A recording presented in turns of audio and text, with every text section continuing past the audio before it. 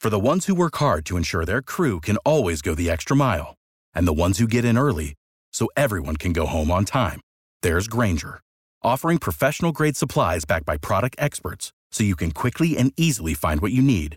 Plus, you can count on access to a committed team ready to go the extra mile for you. Call, click Grainger.com, or just stop by. Grainger, for the ones who get it done.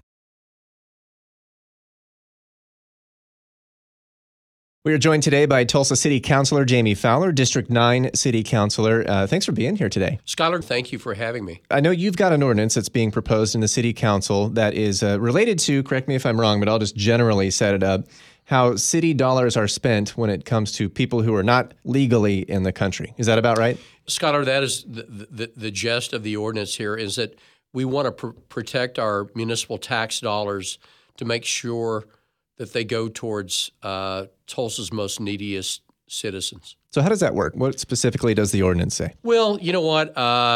We want to make sure that these tax dollars directly or indirectly go towards addressing the needs of local Tulsa citizens and not towards illegal immigrants. I heard a reference that the mayor made about the police department. You know, they're not going to ask somebody status before they serve them. So how could it be enforced or used? You know what? And kind of the spirit of the ordinance is that we don't want to set up programs to benefit illegal immigrants, and we really didn't want to get into kind of the granular minutia of everyday fabric of life of the city of Tulsa, but just specifically make sure that tax dollars are going towards Tulsa's most neediest citizens, and we're not spending tax dollars towards illegal immigrants, i.e. setting up programs and things of that nature. So would you say it's a little more forward-looking, not kind of to go check on what's already happening? It really is. And,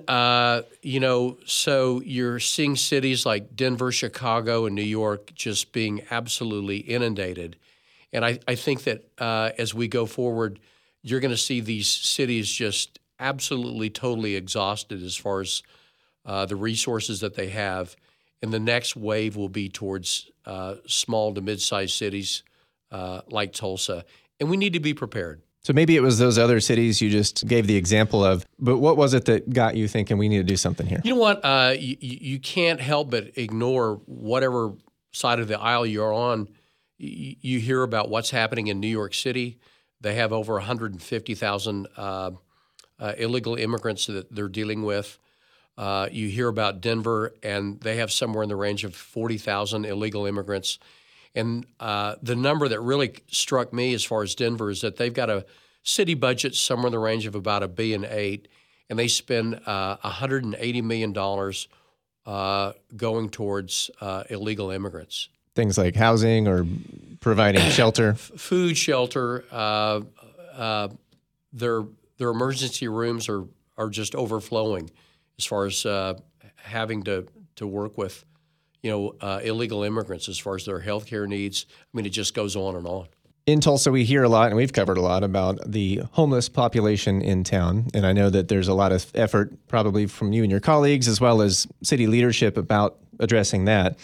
And so that's something that everyone has seen. You know, you see the street corners, you see things in town. But have you seen that Tulsa has a problem with illegal immigrants? I have not yet. Now, I do hear that our school system is getting a lot more kids that their parents are illegal immigrants, and I do hear a good bit about that. But as far as just this wave coming in, not yet. So when it comes to the there's obviously the border discussion, right, and the negotiations that have been ongoing down there. But for the folks that are here, and let's say they do end up in Tulsa, does the city bear any responsibility to do something about that, or is that what you're trying to address here? That's what we're trying to address. We want to make sure that is not the case, and that if there's federal dollars that are involved, that's another issue. But we want to make sure that Tulsa tax dollars are not going towards illegal immigrants, and that we are making sure that those dollars go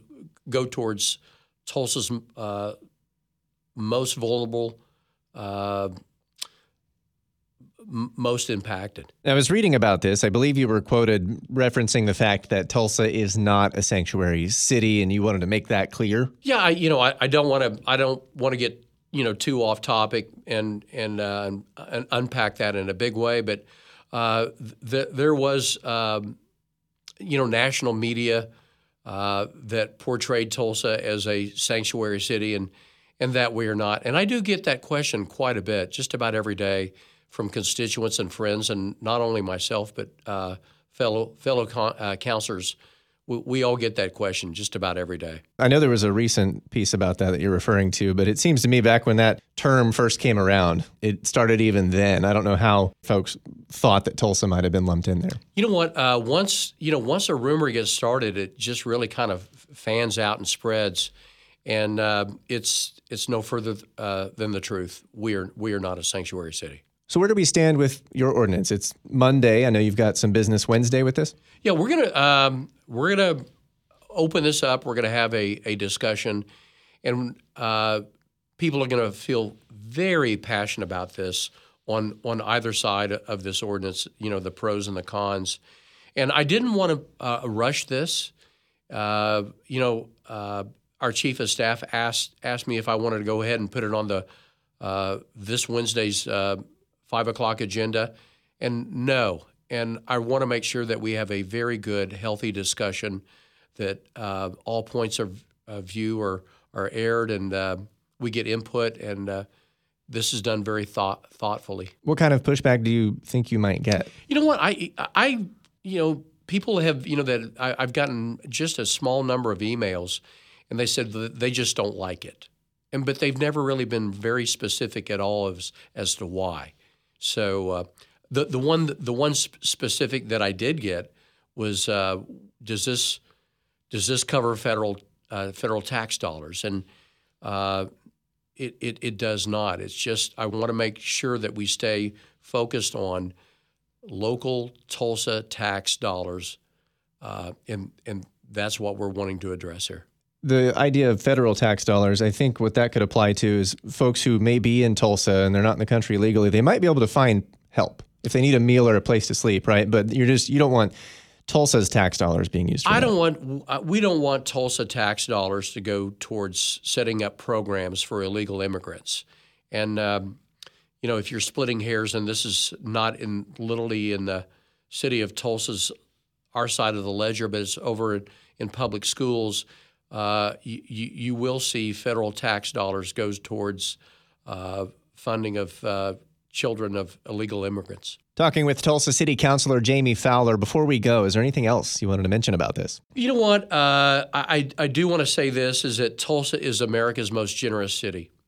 A day does not go by when there's some type of either a dinner or a banquet or a fundraiser of some sort, people being out and volunteering, and that's not to slight illegal immigrants, but right now our hands are really, really full of helping Tulsa's most unfortunate and folks that are well deserving and that they need our help, and that's where we want to stay focused. Tulsa City Councilor for District 9, Jayme Fowler, thanks so much for stopping by. Skylar, thank you for having me. Without the ones like you, who work tirelessly to keep things running, everything would suddenly stop. Hospitals, factories, schools, and power plants, they all depend on you. No matter the weather, emergency, or time of day, you're the ones who get it done. At Grainger, we're here for you with professional-grade industrial supplies. Count on real-time product availability and fast delivery. Call, click Grainger.com, or just stop by. Grainger, for the ones who get it done.